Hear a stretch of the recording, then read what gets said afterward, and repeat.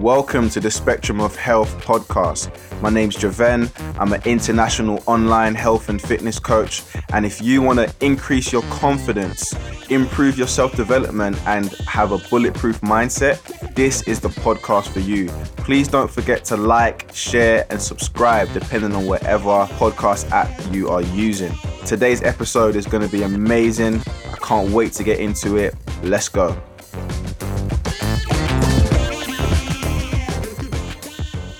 Welcome to the Spectrum of Health podcast. My name's Jav, and today, guys, we got a very, very special guest, financial advisor, former professional footballer, someone that everyone used to talk about in the change rooms before we used to play West Ham Academy, Kieran Bywater, man.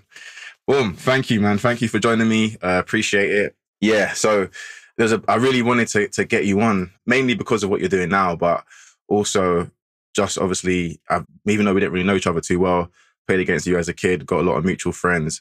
And obviously I came across your Instagram page and what you're doing now. And I just thought like you'd be the perfect person to have a conversation with. So I appreciate you jumping on, man. I appreciate your time. No worries, mate. Yeah, I appreciate you coming on this.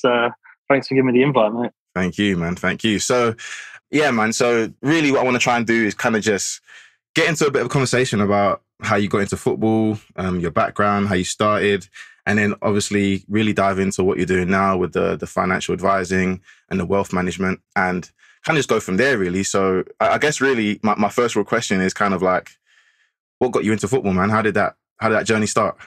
Oh, God, taking it back a few years now, mate. No, to be fair, it was just through family. I think it was more my uncle. So I was born up in Manchester originally. My mum's brother was sort of obsessed with football, if you like, and just went to Old Trafford as a kid, that sort of stuff. And we ended up moving down south, and I just was obsessed with it, mate, to be fair, like anyone, just watching it on telly, just playing football with my friends and just non-stop. And yeah, that's how I sort of got into it. And then just like anybody, joining your local team, and then just things progressing from there, really. Cool. So at what age did you get into West Ham? Probably, yeah, I must have been 5 or 6. Like I started playing for a local team then. And then I went from there, and then I went on to play like Centre of Excellence at Cambridge that they used to have at the time. I was probably about 8 or 9 at that point, and just was there for a couple of years before, bigger clubs, bigger academies start sort of sniffing around, if you like, at the age of 10 I was at the time. So you was at West Ham from 10 years old, yeah? Yeah, from 10, yeah. Okay. So I was there for about a decade, just over a decade. Yeah, so I was at West Ham for a long time, to be fair. Went all the way through the academy, just didn't make that final step into the first team, which we all know is the toughest bit. That's the hardest part, yeah. So kind of talk to me a little bit about that process of, you played locally, then you went to Centre of Excellence, and then you went to West Ham. Like the transition from the Centre of Excellence to West Ham, like I'm guessing obviously you got scouted, right? So what was that like? Like knowing that you had a couple clubs after you, like what was that process like? Did they approach your mum, your dad? Like how did that go? There was a bit of a strange one at the time. I mean, I was only so young, it's like taking it back a while. And Cambridge got relegated from League Two to the Conference, so their Centre of Excellence was getting closed. Okay. And we had a really good side, so it was the age group above mine. About 5 of us ended up going pro at like Champ or Prem clubs, so it was quite a lot of us at the time, which for a place like Cambridge is quite a lot of people. So anyway, they shut it down and invited scouts to come and watch, and we played like a few teams like Arsenal, a few other clubs, and won games, which is unusual for a small side like that.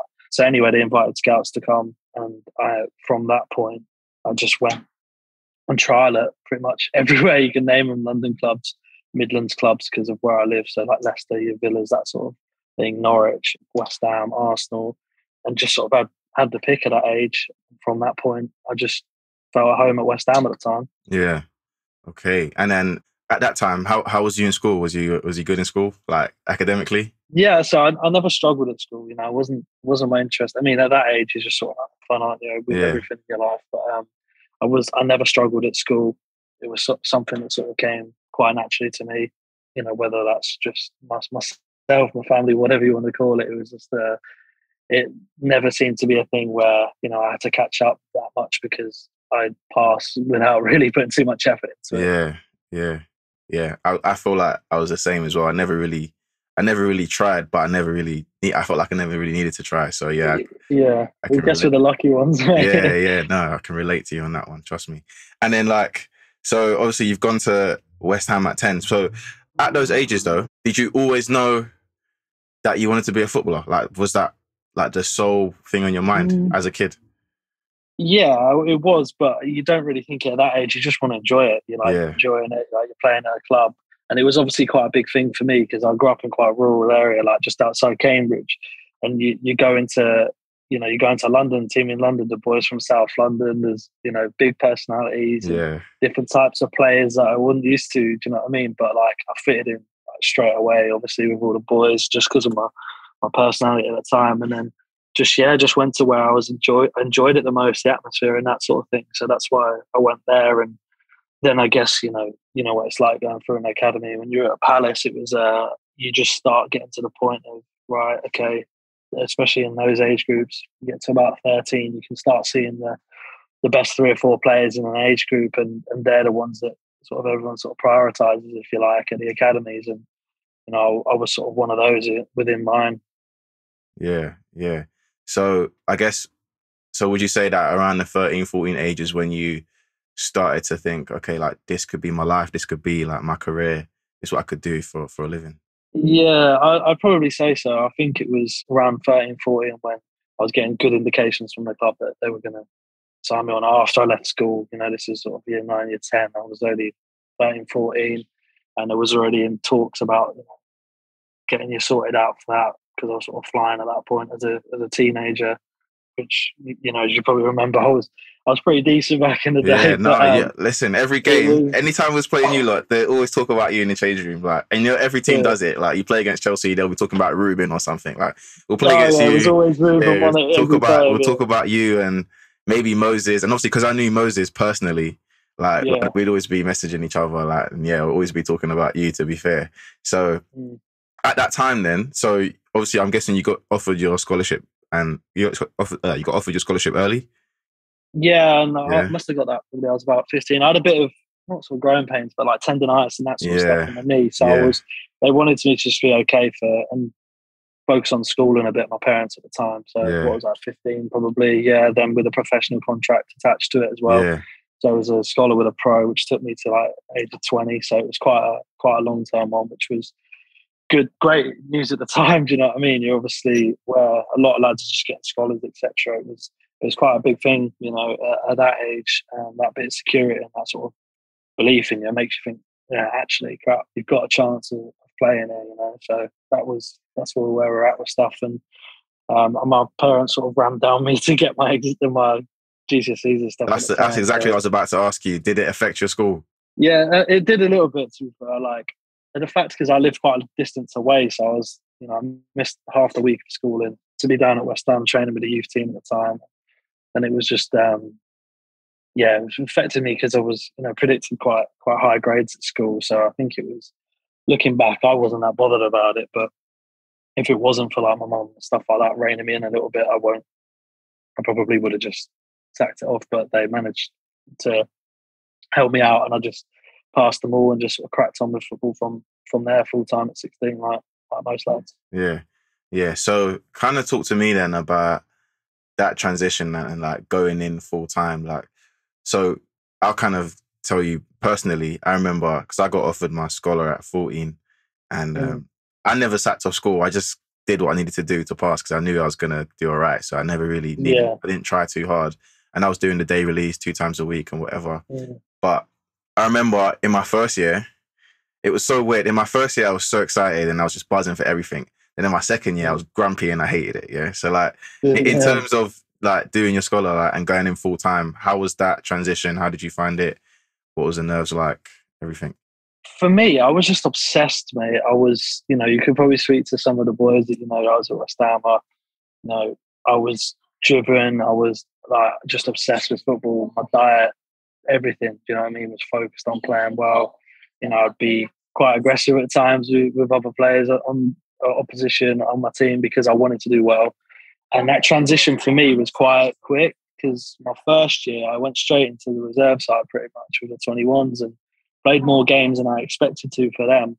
I probably played like 20 odd games or whatever, and then played with the youth team as well. But I found it different, but it was also at the same time, it was just like, here, I've got to prove myself now. I've got to do it. This is it. Like, as some people do, but I did.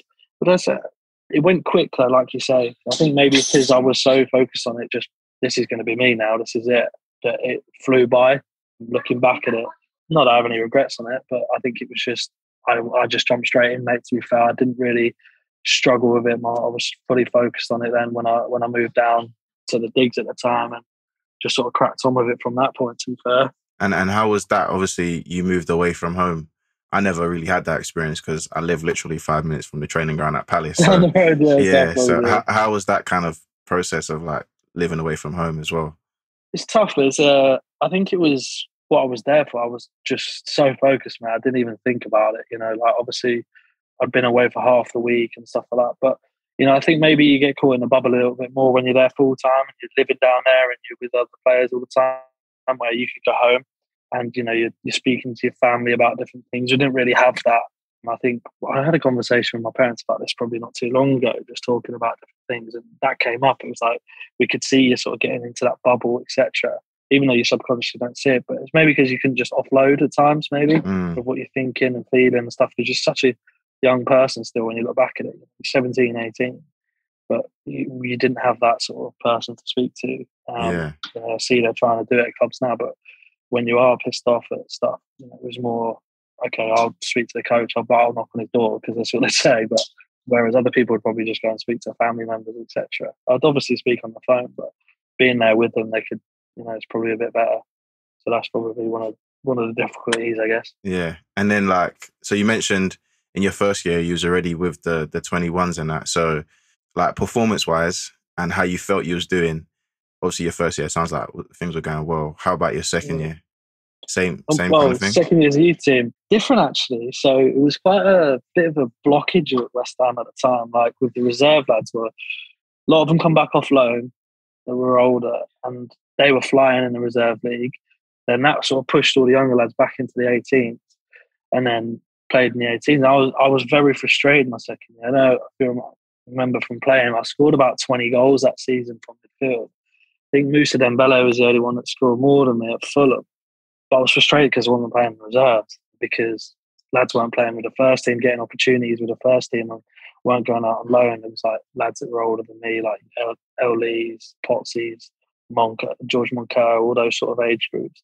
And they were stuck. So there was sort of a bit of a blockage at West Ham. You could sense it as well through the club. So there was a lot of frustration for me at that point. Even though I was playing well, I felt like I should have been kicking on at that point, which I didn't. So yeah, there was quite a lot of frustration in that year, to be fair.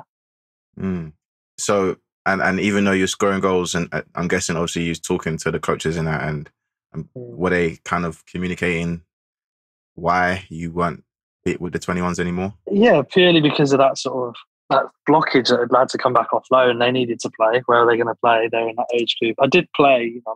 I did play quite frequently. I was always in the squads and that, but I wasn't playing. I felt like I should have just been playing every single game. So it seems a lot different to how the academies are set up now. You can probably see it in 5 years. It's changed a lot. But I felt like at the time, it was knock on the door. And when I look back at it as well, because I'm quite sort of confident-driven sort of person as well, when I look back, I felt like some of the coaches didn't deal with me very well. They'll invite you to knock on your door, and I'd be one of those who go and knock on your door. Okay, well, this is... And I'd do all my research. I'd have watched my games. I'd have watched my training. I'd have looked at all the stats because I was that sort of person when I was that age and gone to them. This is it. Why am I not playing? Give me... And they almost felt... I look back and some of them felt a little bit threatened from that maybe, or the authority, which is understandable. But I was just like that. And I didn't really care about the other people that were ahead, what their reasons for being in the reserves. I just thought, why am I not? That was my purely thinking at the time, which is... everyone was after themselves, and I think that's what I was like, Yeah, that makes sense. And yeah, I know what you mean, because sometimes even though they tell you to come and talk to them, they don't really mean it though. They don't want to they say they want you to talk. Yeah, they don't really mean it though, because they don't want to have those difficult conversations. Yeah. And especially if you're someone that's going to go in there saying, these are the stats, this is what I'm doing, and this is what this guy's doing. I should probably be playing ahead of him, really. But Yeah, and it was never like, I was never the person to like dig other people out, and I never yeah, said it was like that or say, oh, why is he playing? It was never like that. It was just about me. Do you know what I yeah, mean? yeah, Your yeah, coach, you developing me. It was purely that, and I never. Obviously, there was competition. There is in your age group stuff, but I never saw it as that. I never once saw it as like I want to do that against him because he's there. It was just purely for me, you know. yeah, yeah, and obviously, especially in under 16s, under 17s, under 18s, like you was probably quite a high profile player or someone that they had big hopes for. Was you ever Mm. promised anything? Like, because some players, I can even think back at Palace, like some of the bigger names, they were almost promised from certain coaches that, yeah, you're going to be with the first team, or they were given some sort of assurances Yeah, verbally. I And think yeah, I think that I had a lot of that. I had a lot okay, of that at West Ham. To be fair, England are watching. Yeah, this, that, all of this stuff. You'll be in the next squad. We'll look at renewing your contract. And I had contract offer pretty much in my last year before I left when I was like 19, 20. And then there was obviously the big story about what happened with all that sort of thing. That No Hunger in Paradise. But then it was just, like you said, it was just hot air, mate, and yeah, difficult to sort of see it at the time. But it was almost to try and just keep you sort of without looking at other options or maybe speaking to other people, especially because I had a couple of years where I was really sort of pushing on, as you've said, and you're aware of other lads on the circuit and stuff like that. It was just one of those where, yeah, probably because I was doing well to say certain things, but yeah, nothing materialised with the England squad, stuff like that. And I knew they were watching it a couple of times around that sort of age, but yeah, when you see it released, no conversations from them, no food calls. So it was just, why are they telling you that? It's strange looking back at it, but it's what it is that people talk a lot of nonsense in football, mate, to be fair, as you come across. So you did a 1 year scholar, then what was it, 2 year pro? Yeah, it would have been, yeah, that's it. 2 years. So then in your last year, kind of talk to me a little bit about like how that kind of played out and the kind of transition of not continuing. Yeah, my last year was a very strange one, mate. So I went into the reserves. And it was in pre-season. I remember the then academy director called me in after a pre-season game at Cambridge. I think we played like Espanyol or someone random like that. I don't know, it was like some little trio tournament, and they said, pulled me in and pulled my dad after, like, said, you need to renew his contract. How are you already going into your last year now? Why has it not been renewed? And we're like, well, we've not had the conversation about it. I'd left a certain agent at the time looking at renewing it, and I was like buzzing, pulled in pre-season, like, want to extend your deal. Captain, we want you to be captain in the 21s now. This was a new person that came in. I was thinking, this is looking great. Do you know what I mean? Yeah. It's like after the frustrations of the previous season, even though I'd done well, he'd looked into that, and I was thinking, yeah, this is great. And then played every game. Then there was obviously what went on really, and then by the end of it, like, got a contract offered saying that we want to sign this, and then a few months later, after loads of lads had been let go that were older than me, I got pulled into the office and told that I wasn't in the manager's plans now, which was, I was never going to be at that point either. Do you know what I mean? It was more loans, what's next, extending your deal, development phase, and yeah, just didn't get it, mate. Which was a shock to me, to be fair, because what I've been told and how I was playing, other lads that were on a contract to, other lads in my age group or that had been given an extended deal that season, and I was ahead of them, in my opinion, in a lot of people's opinion. And yeah, it was a strange exit, mate, to be fair. And like, so apart from obviously you not being in the manager's plans, did they give you any other reason, like performance, certain aspects of No, your game? nothing. So there's lads on the bench or not even the squad that had like another year, another 2 years, and I was captain starting the side. So I've spoke about it before, speak about it now. There was a lot of other things, in my opinion, as I've got older, to why it was the case. No bitterness towards it now, but at the time it was, nothing made sense. If I'd been told this is it, this is your game, we don't like that, great. You can deal with that a little bit more, especially I can. If someone criticises me with work now, fair enough. You'd rather Yeah, that than just being uncertain. And I deal with all the people I work with in that breath, maybe because I've learned from that. It's just tell them whether it's yeah, bad news or not. In the long haul, it's going to be better. Rather than beating around the bush or there's other things going on. But it's all hearsay. Whatever happened happened. So disappointing and surprising at the time, though. Yeah. So I guess really talk to me about that transition in from leaving West Ham, not being offered a deal, kind of having to deal with that rejection, especially when a big part of your life is thinking that you're going to become this professional footballer and become a star. Yeah, like what was that transition like, and what was your kind of next phase? Because I'll tell you a little bit about like when I got let go by Palace. I went on about I went on about 5 different trials, right?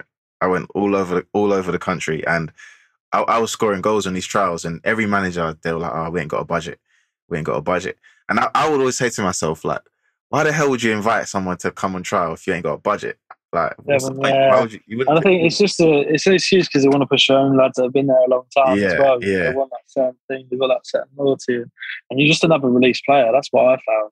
And like you said there, from the previous year, where I'd been like knocking on the door, I suppose, the England youth squad, scoring goals. One of the standout players in our team at West Ham at the time. And for sure, looking back at it, and the lads will agree, it was, to then just being a release player. I felt I couldn't deal with it. I struggled massively. And like you probably did as well. No matter what you do, I just got released and thought, I'll get another club because of where I was at, what I'd been doing. So I went to like a lot of the bigger clubs, reserves teams, I got a lot of offers from, and then West Ham were trying to stop me to go on those trials when they heard about it. So I went to Villa. I didn't go and train at West Ham again. So I just was like, nah, I'm not training again with you. And that was it. And then they tried to stop me going to Villa, trying to say they needed like compensation stuff. I went to Villa, didn't get a contract there. So I went on a few other trials. It was at the end of the season at this point.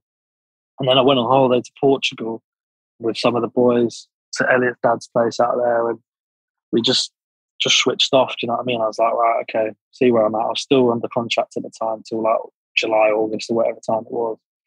I was like, I get something sorted. Anyway, I get back, phone call from, who was it from? Derek Langley, who was the chief scout at Man United, and Warren Joyce as well, missed call from him. I'm thinking, what are they ringing for? Rang me up and said, coming into United, start pre-season. So I went up to Man United with when Warren Joyce was a reserve manager there, and obviously at the time, it's just other lads that like Andreas Pereira, all our age group, Ashley Fletcher, a few of those others. Scott McTominay was a young lad there. Lingard was in the Resis at the time.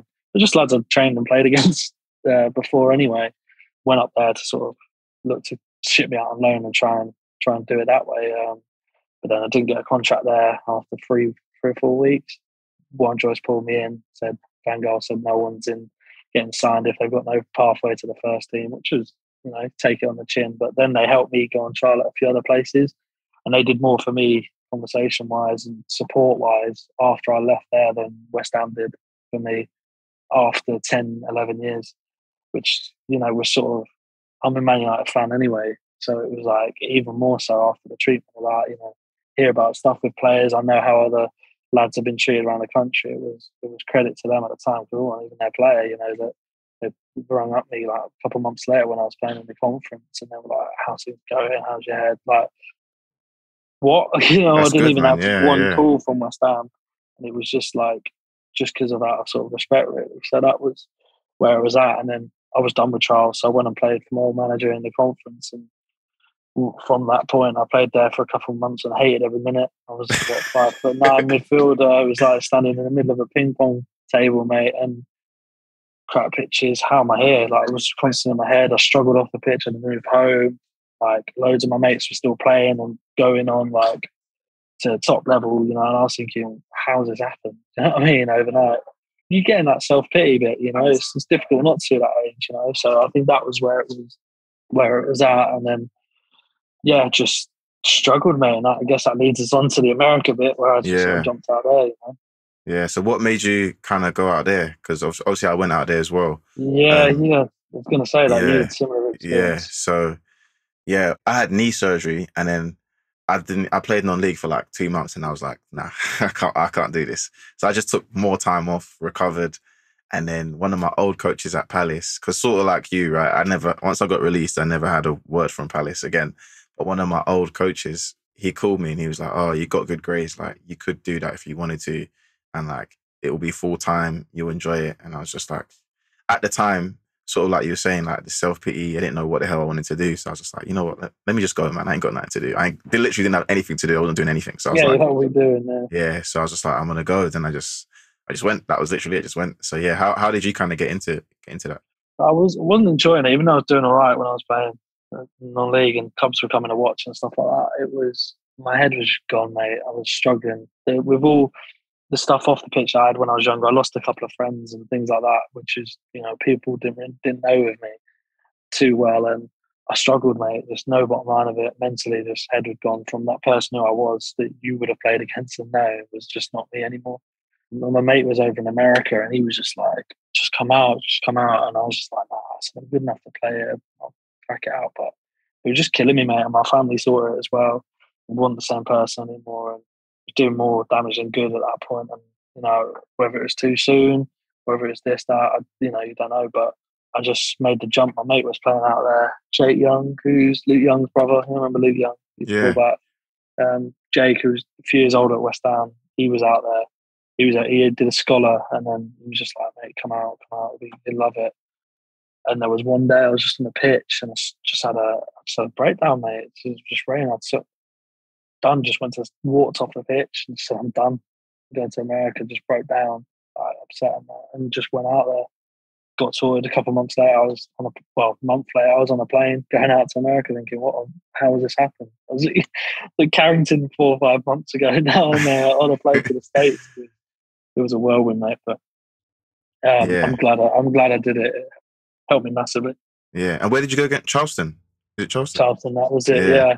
So I was banned my first year, obviously, because of pros. Yeah. And money I'd earned and all that sort of stuff. So it was sad the first year, and then I played and we won it in the first year, the national championship. And then we won it, and I played really well the whole season because I was just enjoying it, mate. I was just in the sun lifestyle and that. Yeah. And I sat down with our coach like 2 days after we won it, and I said, it's back. I said, I need to do more. This ain't enough for me.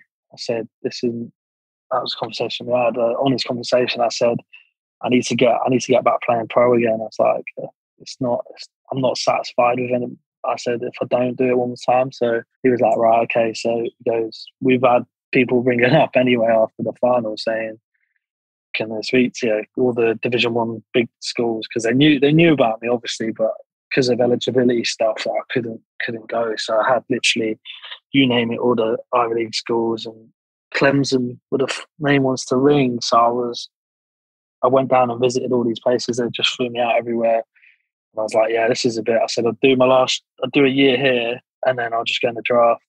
And that was the plan for me, pretty much. And they had all said that, we just want full ride, everything, full whack, flights, everything. And then I decided to go to Clemson because there was an English coach there, and just love the facilities, the sunshine, mate. It was like Clemson is one of the top ones as well. Yeah, it ticked all the boxes for me. So I was just like, yeah, I love a bit of this. And then anyway, went through all the final bit, and I'm sorry if I'm carrying on too much. No, go on. So my ex lived in Toronto at the time. So I was seeing a girl that lived in Canada. So end of the season come, I said bye to everyone, like all the transfer stuff's going through to like move across, and said bye to all the lads, said all the staff there, like they were happy. Like they just knew that I should be doing something more. Do you know what I mean? It was small time for me, really, not in a big way, but it was just, you've been at West Ham, you've been at these clubs. It was just, I needed to just crack on again.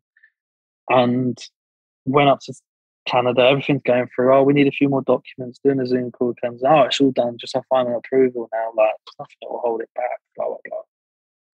Phone call from Charleston comes through. There's been a complaint made against it. I'm like, what? So this was in January time. So what had happened, the No Hunger in Paradise documentary come on here at BT Sport.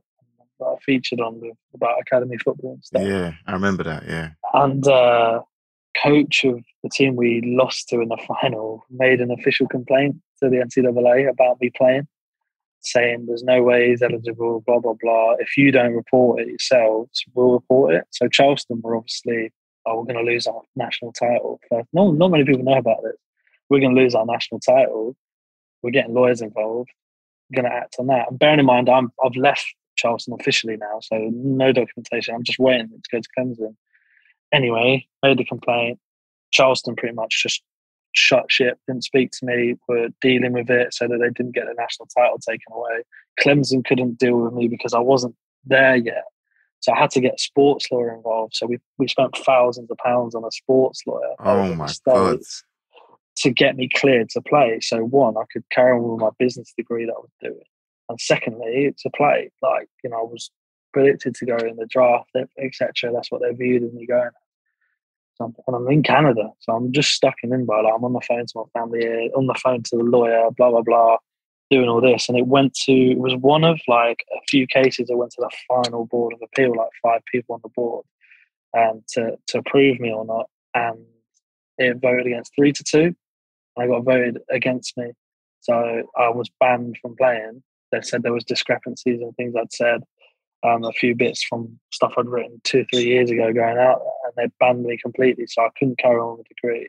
I wasn't able to play out there, and I had to leave because of my visa. Oh So I my literally, days.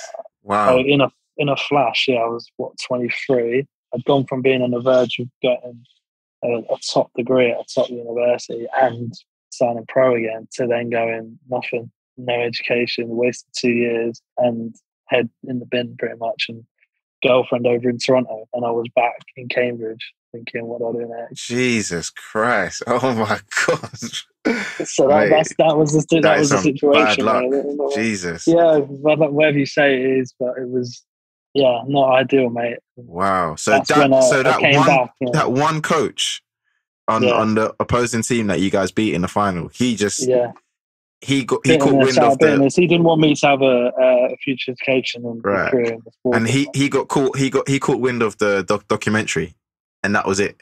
Wow. And then just threats. He said, like, report it. I mean, I don't know what it was. And basically, Charlton, in the eyes of it, I got banned. So they fielded an ineligible player in the final, but they kept their national championship, and everything got kept. Everything carried on as normal, but I was the one that was punished.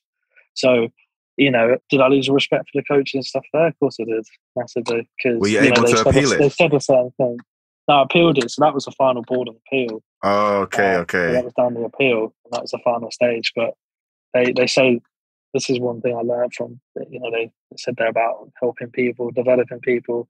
They're about their own careers, the coaches, and there always is. Don't listen to any of that.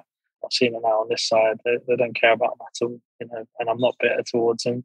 They looked after themselves, fair play, but don't present another image of yourself. If that's what you're about, be about it as well. Don't just say one thing and act in another way. So, it was disappointing, and I didn't want Charleston to get a national title taken away. But if I'm getting punished, everyone's got to get punished. Me, you know what I mean? But yeah, I didn't compare. I just had to just accept it, and I went back to England, which was then I went. Fuck, pretty much. Sorry for the language. Yeah. But what was next from there? What was kind of like? What happened? So you come back to London now? What, 23? Yeah, Cambridge. I flew back to London Heathrow, whatever. I was 23. Went back to Cambridge. Girlfriend's over in Canada. What do I do now? I had a couple of phone calls with some lower league clubs that were interested. After that, and then after the stuff at West Ham, I was like, mate, this ain't going in my favour now. There's only so much you can take, and I was at breaking point at that point, and I was just like, I remember I just have a bit of a breakdown, like family sort of control me about stuff. I tried to leave, get in my car, stuff like that. I've been like drinking, things like that, and it was just that point. My dad just stood up and just said, my dad was a Royal Marine. He's done a lot. He's had businesses. He's elected councillor down in Cambridge now, and he just said, you're against the ropes at this point now. He said you can either be just accept it, keep taking the punches, or you can come out swinging pretty much. And, it's not worked out. It's not this, it's not that. And I remember someone said, I had a meet with the guys at the Players Net who help players sort of in transition. And he just said to me, you're in your self-pity party now. No one's going to be there. No one's going to be, helping you out for the future. You've got to just come out and show what you are as a person now. Forget everything else. And that was the biggest bit of advice. That just I lied in bed that night. I just thought, you know what, they're right. I'm just feeling sorry for myself. Seeing my other mates playing football, in the championship in whatever leagues they are, and I just had to break off of it, mate. And that was when I just said, I'm done, like completely. I don't want to touch a football again. And I've not kicked a ball since. Wow. So you didn't play football for 3 years, 2 years? 3 years. 3 years. 3 years now. I've not touched the football, even in like, I've not played a game. I've not done anything. I've not kicked a football once after that. After that national final, I've not touched football. Wow. Jesus. Okay. So, then. So then that kind of brings you to what you're doing now. And obviously you did half a degree when you was out there. You didn't get to finish it. So what was like so kind of talk to me about what you do now and also how you got into it. Because obviously I know what you do. Yeah. Not everyone listening will know. So. Yeah, cool. So what happened was I came back and I had obviously credits. So my auntie, she works at like head of recruitment for like universities in the Northwest. She got a really good role. So I was like, what can I do? Can I continue it in like a year? Because I was like, I'm not carrying on with education at this point. I'd not been in there. I was like, well, how can I do it quickly? She goes, you'll literally have to do like another 3 years here if you want to do it. And I was like, wasted that time. So what have I got now at this point? I've got GCSE. I'm close to being professional football. I was a professional footballer, but close to making it. And that's it. That's all you are. What do you do? So anyway, I was like, well, I need a job to keep my sanity. I need to look whilst I'm looking for what I wanted to do next. Like, do I want to be an agent? Do I want to be coaching? Didn't have a clue. So I went to, what I did was I went to my dad's friend who runs like an engineering company. And I just rocked up there to the factory, just like, arranged a meeting with him. And I just chatted to him. He's like, what are you doing? What's going on? I said, mate, I need a job. He's just looked at me and gone, what? You need a job? Like, I got welders and stuff. You know? He's like, he employs very good business, really successful guy. I just laughed. He was like, what? You're not skilled. You can't do anything. Like, there's nothing I can offer you. And I said, just give me anything. I said, just anything. I said, my head, I just need to be out all the day whilst I'm looking at doing my other bits. Can it be flexible? Can you let me go to a few bits of this wealth management stuff in the background was going on? Can you let me go to that whenever I want? And he was like, yeah, fine. So I literally, all I did from like 8 till 5 was just like lift metal, clean shit up, accept deliveries into the back of the store at this big factory. And I was just, my head was gone, mate. I was working there from like 8 in the morning to 5 in the evening. But then I got the opportunity. I was speaking to people in the evenings and emailing and doing a few bits through my contacts in football. Be an agent, be great, be a coach. But I managed to get a conversation into finance. And obviously I'd looked at business and economics when I was over in the States. And I thought, yeah, that could be a little bit of me. And so I had the option of coming to London or Manchester. And I came up to Manchester for a meeting, had dinner with them. And they were like, we have a retraining program to become a financial advisor. We think you'd be great with your contacts, but we don't take younger people really. We like ex-professionals, so there's accountants, barristers, people that have had their own businesses, teachers, whoever it may be, that have worked, because you've got to have that experience, speak to people, understand it, be a bit self-sufficient. And I took the brochure and stuff like that, and spoke to my uncle who worked in the bank, and he just said, if they're going to pay for you to go through that, and you've got the opportunity to do it, because it's, well, one, you could help players, that could be potentially one, and then secondly, you'll have a great career and build a great business for yourself, which is something I looked at. And so whilst I was doing that, they said, you got to pass an exam before you have your final interview and business plan. So there was like 5 interviews. There was business plan, working 8 till 5, studying investments and pensions, etc., till like midnight, 1 in the morning, and repeat. And this was in like November, December, so it's freezing. And then in the evening, I'm going from dealing with people that talking down on me there, like, to then going, right, I'm doing this in the evening, just fully focused, girlfriend over in Canada, no mates around because I left school so young and moved to London. All my mates are playing, good or bad, all my mates are playing football all the time, professionals still. And it was just like, right, this is me against it. And I managed to get onto the retraining program, 2.5 years ago now, 3 years ago. And yeah, just managed to move up to Manchester, got on and qualified within 9 months, and then been working two years now. Okay, so after that's crazy, man. So you qualified as a, so what was the qualification, like a diploma in advanced financial planning, however you want to word it. Yeah. So. Okay, and then after you got qualified, what was the next step in terms of like doing the wealth management and so Yeah, on? so you go by yourself. So you work for yourself. So you either go within a practice, which I've done, or you set up a business completely. And I was so young, I was like, well, I want to learn off someone that's successful within it. I said I'm self-employed, which I am now, but to learn the ropes. And COVID hit a month after I started self-employed. So and I started a job to face people. It's face-to-face wealth management, and it was like, okay, well now I can't see people. How am I going to survive? So it was a good thing that I went into practice to help support in different ways. But yeah, that was another challenge, mate. And that was how you get into it and you start just giving advice from that point when you're qualified. So I just sort of kept hammering away and focusing on working with players, which is my niche area. Because there's no other advisor that's been a professional footballer that's in their 20s. You know, there's guys that are doing it after their career's finished. But Yeah. I'm the only one that's in the whole country that's in their 20s that's played, you know. So just so I'm clear on this, what you do specifically, obviously you do wealth management for players, right? But you're still a part of a practice. Yeah, so we advise, we're in like an umbrella scheme. So it's St James's Place Wealth Management's the overall company with the investment managers, etc. And we have a business within that. And then I'm just advising as part of that to the players, to whoever the individuals I work with to help them grow their finances, mate. So is it down to you to do the recruiting and get clients? Like that's all on your back? Yeah, so all me, yeah. So Yeah. I work with my clients and I work with getting everyone in. That's on me. It's my business, if you like, as it grows, you know, whether I'll be part of the practice or whether I go by completely make Bywater Wealth Management or whatever you want to call it in the future, that's on me, yeah. Yeah, cool. So then obviously you've had a lot of transitions, man, like professional, going out to the States, then that whole malarkey in the States, coming back here, working and just trying to work out what you want to do. Obviously there was a period where you mentioned it where your friends are all still playing pro. And that's something I always think about now. It's like sometimes I'll go watch my mates and sometimes I don't even like watching football because I'm just like, I want to play still. So like, do you ever get those feelings or do you still go watch football? Like, oh, not really. Yeah, I had a 2-year spell. Like when I was in the States, I didn't watch anything. And like when I came back, I didn't. But now I don't care. It's gone.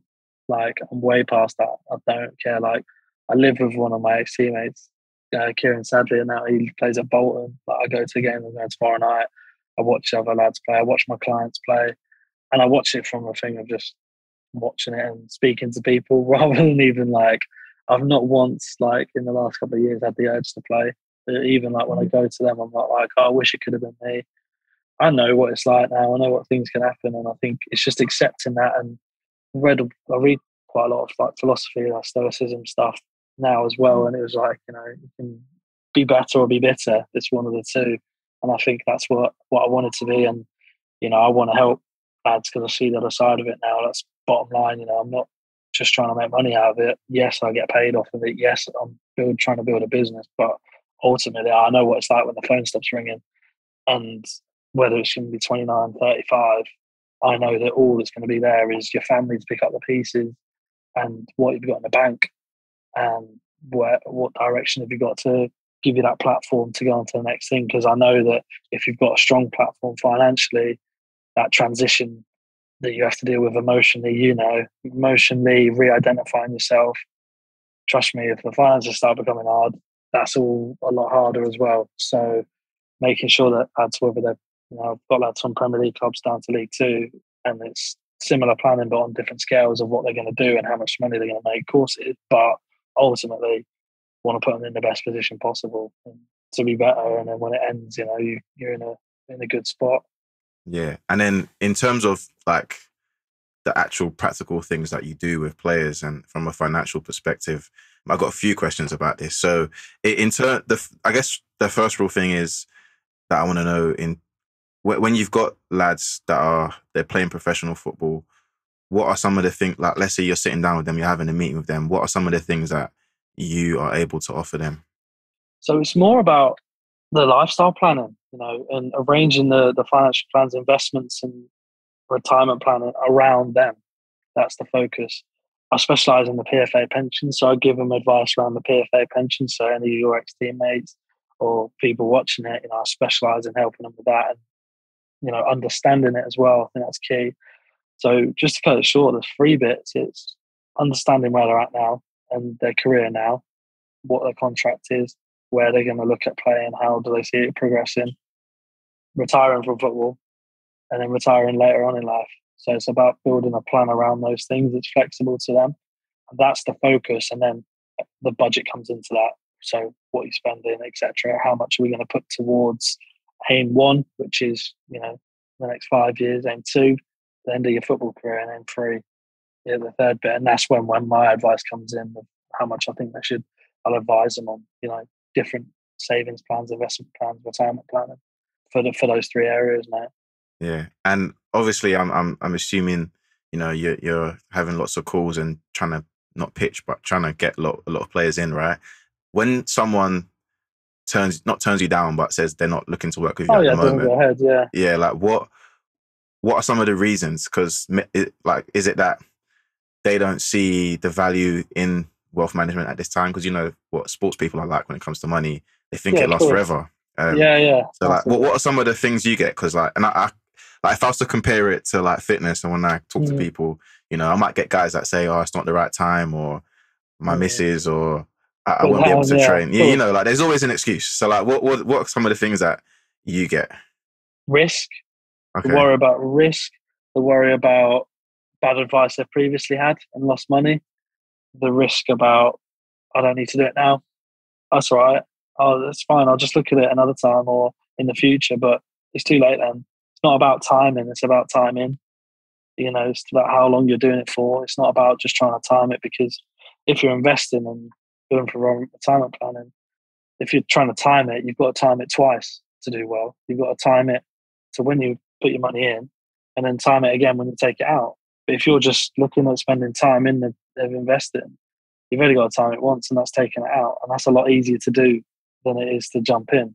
So that's what I'd say to people on that front. And, I can go into details, inflation's a certain where it's at, tax benefits, loads of stuff. But ultimately, it's like anything, you've got to want to help yourself as well.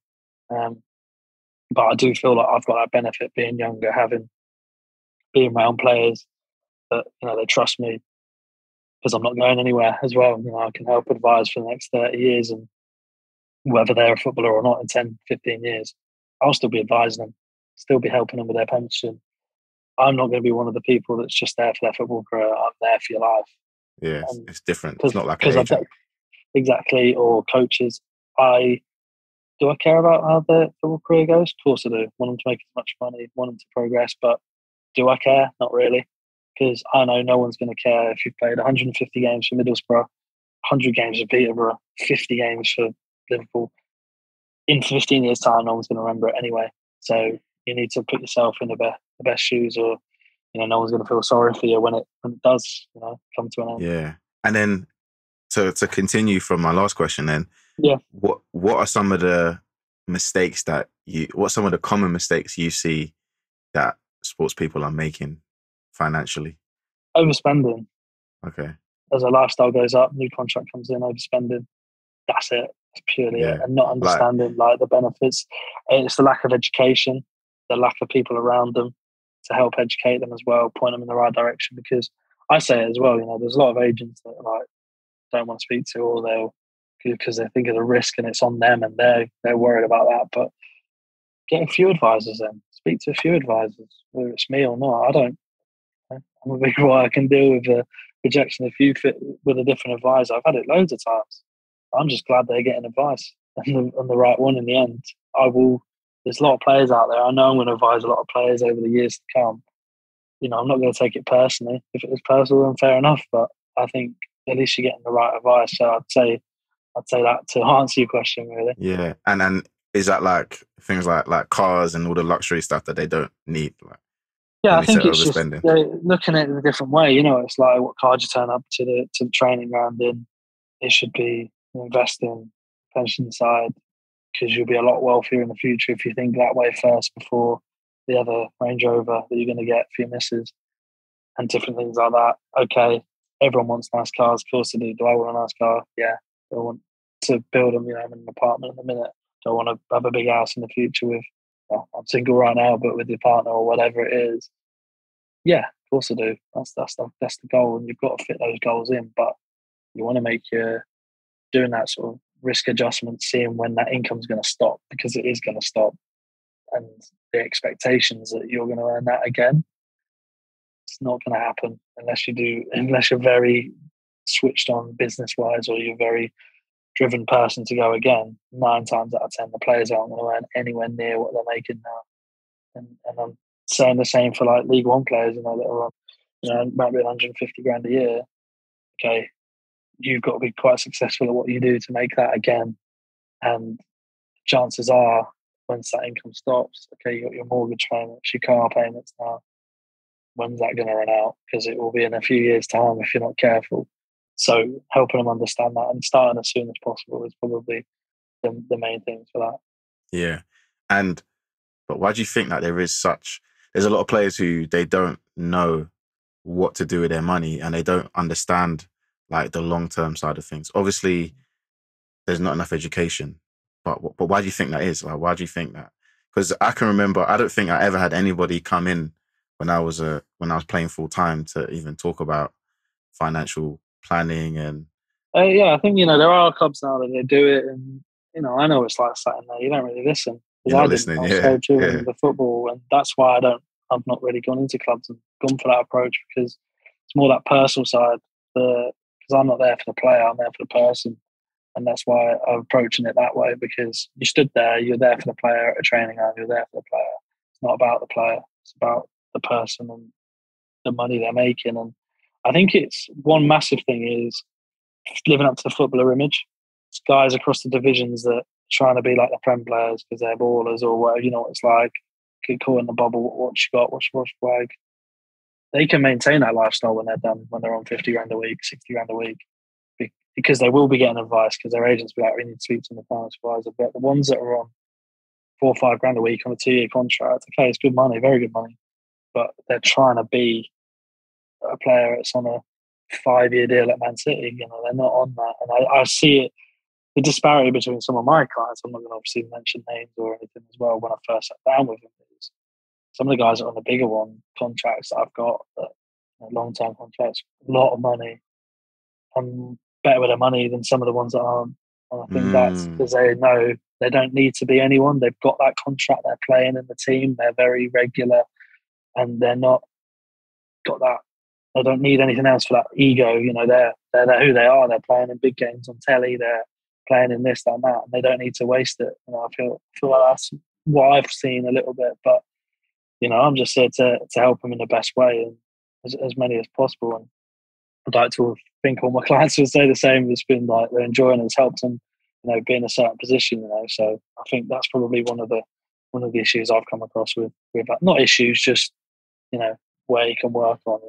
No, that makes sense, and I think it's worse now than when we were younger, because we had social media, but it's not like how it was now. Like social media now is it's not like all the Instagram videos, all the other stuff. It was a bit of Twitter, wasn't it? Tweet after a game. It's Twitter, it's like everyone does the same tweet. Good win for the boys, all that sort of stuff. But now it's just like all these kids. I'm seeing like youth team players. They're wearing like Giuseppe's and Gucci, and I'm like, bro, like you lot ain't even got a first team appearance yet. How are you even affording this? Because when I was a scholar, firstly it's like £100 a week, bro. Like, I know. It's funny because I don't think I've seen an agent or someone I know tweet something about that. It's like people putting about debuts now in pre-season. Yeah. I played for the first team in pre-season. I didn't run my debut. I wasn't saying it. It's just you played. That's out. Like, I wasn't to make my debut. You didn't make the debut. You didn't have this and that. And like you said, it's social media. It's trying to be a certain way, but can you change it? Probably not. But it's about just helping the ones, as many people as you can, because I know what's on the other side of it. I've experienced it at a very young age, whereas a lot won't till their 30s. And I say it to all my clients. Before their clients is, I don't want a phone call from you at 32 saying, can you help me out? Because it's too late, way too late. It's now. And we all put stuff off, mate. I put stuff off. My parents or friends will say, oh, I didn't do that. You put stuff off. And we do naturally as people. We put stuff off. You might do it some days. You put stuff off. I'll do it later. I'll ring. And it's about actually going, now, come on, we need to do this now. Yeah. Got to do it now because you'll thank me in 10 years' time. And that's all I want. Is the only thing I want from them is to go 10 years' time when we're sat here at 35 and go, bloody hell, I'm glad I started that. Yeah. And that's all. That'll mean way more to me than making a fee off of it at the start. That's why I'm trying to do it, so. Yeah, man. Cool, man. Well, yeah, man, you've thank you firstly for joining me, man. No worries, mate. Yeah, that was an interesting. You got an interesting story, man. And I think a big part of what I do and a big part of the coaching process is like that mental resilience, right? To just keep going, because that's life. I think that's the great thing about sports. It teaches you, even though it can kind of chew you up and spit you out. It does teach you some core skills and some core values to just keep going. And obviously it sounds like you got a good family as well. So you got a good support system. So I got one more question, which might be a difficult one for you, but go on. If you could give 16-year-old Kieran some advice, like one piece of advice, what would you say to yourself back then? Oh, it's a good question. I'm going to have to take a minute. Go on, we got time. I'd probably say don't get too low and don't get too high. Yeah. Why that? Just because I feel like I have over the years, and I do still do at times. Because your worry today is not your worry next week, is not your worry 6 months down the line. You have them, it changes. So I think just trying to stay as neutral as you can. Yeah. And that'd probably be the best thing. Yeah. I'd say to myself, like. Cool, man. Don't get too high, don't get too low, man. Cool. All right, then. And then lastly, before I let you go, where can people find you if they need financial planning, financial advice? Where's the best place for them to reach out to you? Probably on the Instagram, to be fair, mate. For people that are watching a video like this, so just Kieran Bywater, type my name in. I'm the only Kieran Bywater on Instagram, I think. So it's just find me on there, be able to see through some of my client testimonials, some of the players I work with, and just drop me a follow, and that's probably the best way. And just have a chat from there if it can help. Cool, man. Well, I will put your details in the show notes as well, so people will be able to find you. I don't know what episode this is, but the Spectrum of Health, Kieran Bywater, thank you for joining me. Have a good one, guys. Make sure you like, share, subscribe, all that good stuff. And peace.